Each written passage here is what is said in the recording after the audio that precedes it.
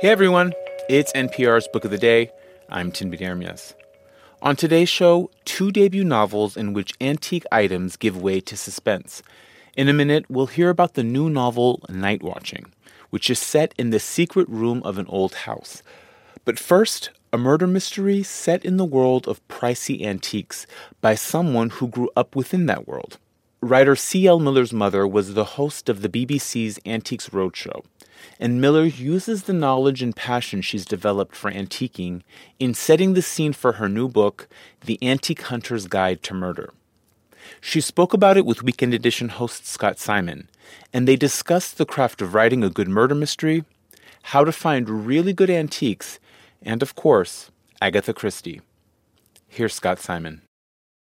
This message comes from NPR sponsor Acorn TV. Acorn TV isn't just good, it's brilliant. With exceptional television from around the world. Their romances are more charming, their mysteries cozier, their noirs more gripping, and their comedies cleverer. More clever? Oh, you get it. Acorn TV is brilliant stories told brilliantly. Visit acorn.tv for a 30-day free trial with promo code NPR. So, in a nutshell, Acorn TV. Brilliant.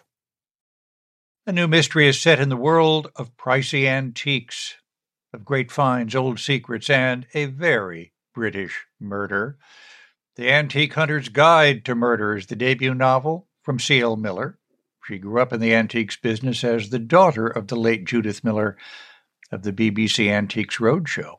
C.L. Miller joins us now. Thank you so much for being with us. Thank you so much for having me. It's a privilege. So, have you been in the antique business all these years and taking notes for a murder mystery? In a way, I think I've always been writing. I've always been a writer of fiction, and I've always wanted to write a crime novel. And it wasn't until my family were playing Cluedo, I think you call it Clue, that I started to wonder if it was Professor Plum in the library with a candlestick, what candlestick was it? Was it Art Deco or Art Nouveau? And the pieces began to slot into place, I think. Tell us about your central character, Freya Lockwood, because the novel opens at a difficult time in her life, doesn't it? It does, absolutely. And I'm interested in the crossroads we come to in our lives. She's 47. Her child has grown up and gone off to university. Her house is being sold. And there is a moment of kind of what next? Her mentor has been murdered and she is pulled back into a world that she had long walked away from. And that really interests me, that people can have second chances and start again. Well, tell us about the man who was her mentor, who winds up leaving this world under mysterious circumstances, because they had a falling out at one point, Arthur Crockleford. That's right, they did. Arthur came to me, I suppose, as a mixture of all the antiques experts and antiques dealers and shop owners that I had met throughout my childhood. And I wanted someone who not only had a wealth of, knowledge about the antiques world, but also had a kind of hidden side and was in the kind of black market of the antiques world too. And so he became embroiled in a world that we don't normally see on the BBC Antiques Roadshow, which led to his murder. Mercy, I nevertheless cherish something that he told Freya in her recollections. Shows her a Japanese porcelain plate that had been repaired with gold and tells her, "Most of us have been broken one way or another. We don't need to hide the scars, for they make us who we are." I think I'm going to tell that to everybody for a long time. Oh, I love that. And I think it's something I believe too. I think that as we go through life, things happen to us that, maybe break us a little or hurt us. And these things sort of have to be embraced and they become part of who you are. So I love that moment of when, he was talking to Freya when she was a child, 12 years old, and she'd lost her parents. And he was saying to her, it's okay to be a bit broken because there is a world beyond. Also, little, I guess what I'll refer to as nuggets of wisdom from Arthur Crockleford at the beginning of each chapter. Can you tell us if these are true or not? To find the best deal at an antiques fair, always turn left because everyone else always turns right? It's so funny you picked that one. That is the one that my mother used to always say when people used to say, if I'm out hunting, what should I do? And she always used to say, you turn left. So if you get there 6 a.m. in the morning, you get there when the gates open and you turn left because everyone else is heading for coffee or they're turning right. There's a scene at the end. I think a lot of people will find it kind of invokes Agatha Christie because Freya gets to confront all of her suspects together at a retreat for collectors. So you have all the suspects in one room. Yeah. Or one mansion. That must have been very satisfying. Oh, I love the denouement. I love that moment in Agatha Christie's novels, and a lot of the Golden Age crime novels do it too, where everyone gets together and the truth is out. I kind of always wanted to set it in a big old crumbling mansion because we had one as a child that wasn't very well heated, and I kind of wanted that atmosphere. And I knew as soon as I was going to do a murder mystery in an old manor house, then I was going to do a denouement at the end where they all sat around and Freya was going to have her moment to shine. Are you speaking of Dedham Vale? Dedham Vale, yes. Dedham Vale is where I live. It's an area of outstanding natural beauty in South Suffolk, and it's kind of a collection of medieval villages that John Constable lived here and painted. So he painted our church in the centre of our village. And a lot of murder mysteries are set around the Cotswolds, which is a different area in the UK. So when we moved here about 5 years ago, I was like, still waters run deep, as they say. And I was like, all the twitching curtains, something's got to be going on. It just seemed like a perfect place. It's so beautiful that there must be something dark underneath it. I guess that's the crime writer in me. I loved reading your acknowledgments. Big vote of thanks to your parents. Could I get you to talk about that? Sure. Yeah, absolutely. I mean, if it wasn't for them, this book would never have been able to be written, really. It was their knowledge and passion for antiques that enabled me to so authentically set a novel in this world. Your mother was a very significant figure in the antiques world, wasn't she? Mm-hmm. She was. She was very, very well regarded. And, she didn't come from an antiques background. She came from, humble beginnings on the Scottish borders. So I think she had this massive desire to get people interested like she had been and kind of to demystify and make antiques accessible. And so she would weave stories into the antiques that she holds. She used to collect a lot of blue and white china. So she had shipwrecked china on a shelf in our house. And she used to bring them down and I used to run my fingers over the barnacles. And that was just so kind of mesmerizing to me as kind of an 8 or 9-year-old.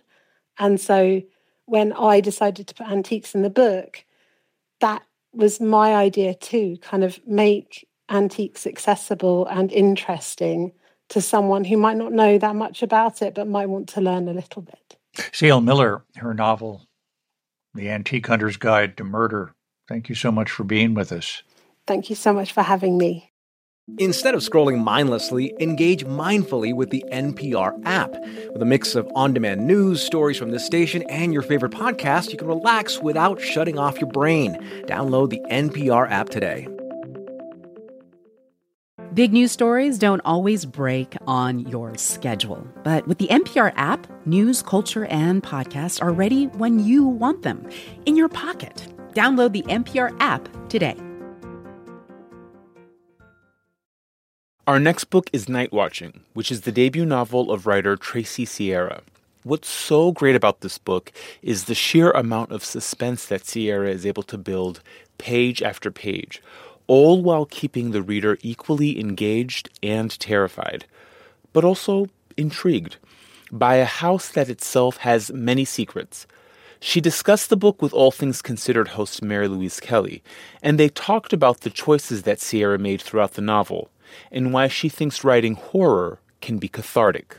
If you are interested in getting no sleep whatsoever tonight, have I got a book for you. The opening sentence of Night Watching by Tracy Sierra reads, "There was someone in the house."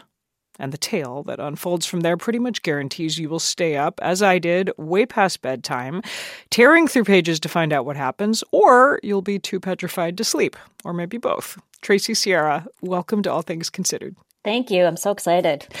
I want you to set the scene. Just describe for us what is happening as that first sentence of the novel plays out. There was someone in the house. There's a woman. She's home alone with her young children. And then? Yes, that's right. Woman is home alone at night with her young kids, and she sees a figure coming up her stairs and has all that fear we all do when you hear a bump in the night, hopes it's not real, but it is all too real. And it is up to her to find a way to protect her little family and figure out exactly what to do as it becomes increasingly clear that this is no ordinary home invasion. I mean, just hearing you describe seeing this figure coming up the stairs, it sends chills through me. I saw where you have described that situation as a primal, as a universal fear. You know, the idea of an intruder in your home who wants to harm you and people you love. It's my worst nightmare. Is it yours? Certainly. I mean, I think that is the basis for the whole book, is my own sort of fear and anxiety and wanting to kind of poke at that idea. I think scary stories can be remarkably cathartic, and they certainly are for me when telling them. Yeah. You never name the woman, your protagonist, your heroine. And I wondered, is that intentional? Are you signaling this could be any of us? Like, this could be you? I did that for kind of two reasons. It adds to the unsettling nature, I think. It kind of makes you question who each of these people are, how you define someone at all, while also being oddly easier to step into their shoes. She doesn't, the mother doesn't have any great choices when this man who's not supposed to be in her house is in her house in the middle of the night. She does have the very basic one. Do you run? Do you hide? Do you stay and try to fight? Tell us a little bit more about her. Like, what do we need to know about her to understand why she makes the choice she does? I think she is about as far from an action hero as you can get in many ways. She knows immediately that fighting in any sort of physical way, she's going to lose. That is off the table. And the story takes place during a blizzard. And the idea of being able to somehow escape out of the house when, you know, you have small children and there's snow on the ground, very difficult. And I think one thing that she's dismayed in herself is that her first reaction is kind of to freeze. And how you deal with your own sort of physical response to fear is, I think, a really interesting thing and kind of different in every different emergency situation. So, yeah, she has to figure out how to hide because that's really the only option left to her. And tell us where she hides. So the setting of the house is based on my own 300-year-old home here in New England. And like a lot of antique homes, actually, and there are a lot of them in New England, there are secret spaces in the house. We certainly have some in ours. And we also have, just like the house in the novel, a secret room behind the fireplace. Wow. And so she takes refuge in that secret room, which, you know, is not exactly a hospitable place. It's tiny, it's dusty, it's cramped, Right, it is. But in a way, her smallness and the size of her children becomes a strength in that way, kind of paradoxically. You know, she can't fight, but she is certainly able to hide a little easier than she might be if she were larger. And you said you have a room like this in your own house in New England? Yes, we do. We do. There's all kinds of really interesting and fun, little secret spaces. We have sort of hidey holes under floorboards and the like. And when we were looking at houses, I know we're not alone in this because we saw other old homes with very similar things and all kinds of theories about the secret room. And I kind of poke at that a little bit in the book as well, the way that people are kind of fascinated by that and just sort of love spinning stories around it. And is that part of what inspired this whole story? Is you looking at your own secret room in your own house and thinking, why would you go in there? Like, why would you have built it? What would you use it for? Oh, absolutely. Much like the husband and wife in the novel, my husband and I cleaned out that space and kind of theorizing, and everyone we had work in the house has their own theory. The family we bought the home from, the kids were convinced it was haunted. These old spaces kind of accumulate theories and legends, and it's really interesting because you'll never know the truth for sure, or how it was used in the past, right? And I think that's just a really sort of fun and interesting thing about old homes and secret spaces. While we're on the subject of the house, it is a very old, centuries-old house in New England in the novel. It's almost a character in its own right. It's got so much personality, and it's making all these noises that are informing the action. Tell us a little more about that.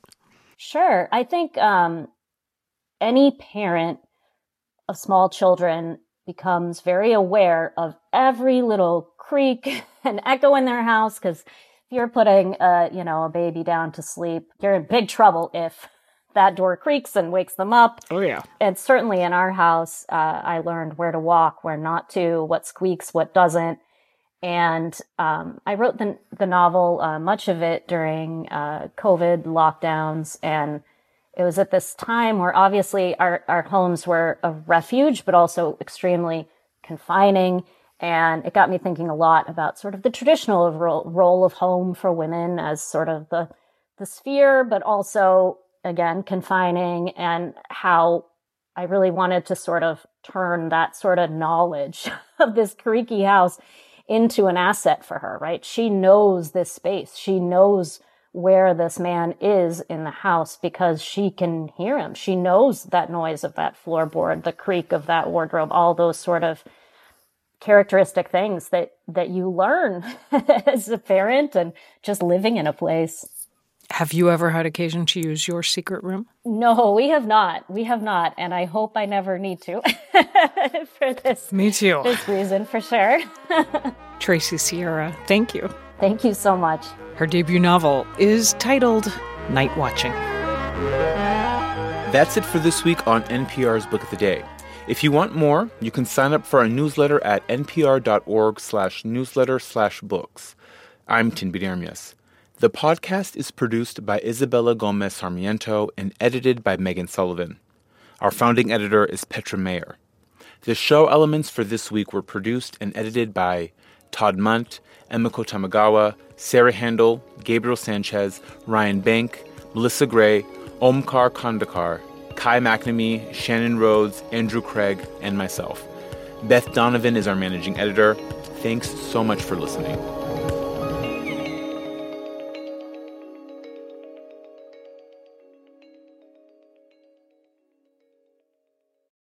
What's happening on NPR podcasts? More neighborhoods and more perspectives. The more of the world that you hear, the more you hear the world as it really is. NPR podcasts. More voices, all ears. Find NPR wherever you get your podcasts. The day's top headlines, local stories from your community, your next podcast binge listen. You can have it all in one place, your pocket. Download the NPR app today. Hey, it's Aisha Roscoe from NPR's Up First podcast. I'm one of thousands of NPR network voices coming to you from over 200 local newsrooms across the country. We bring all Americans closer together through free and independent journalism, music, politics, culture, and so much more. The NPR network. What you hear changes everything. Learn more at npr.org/network.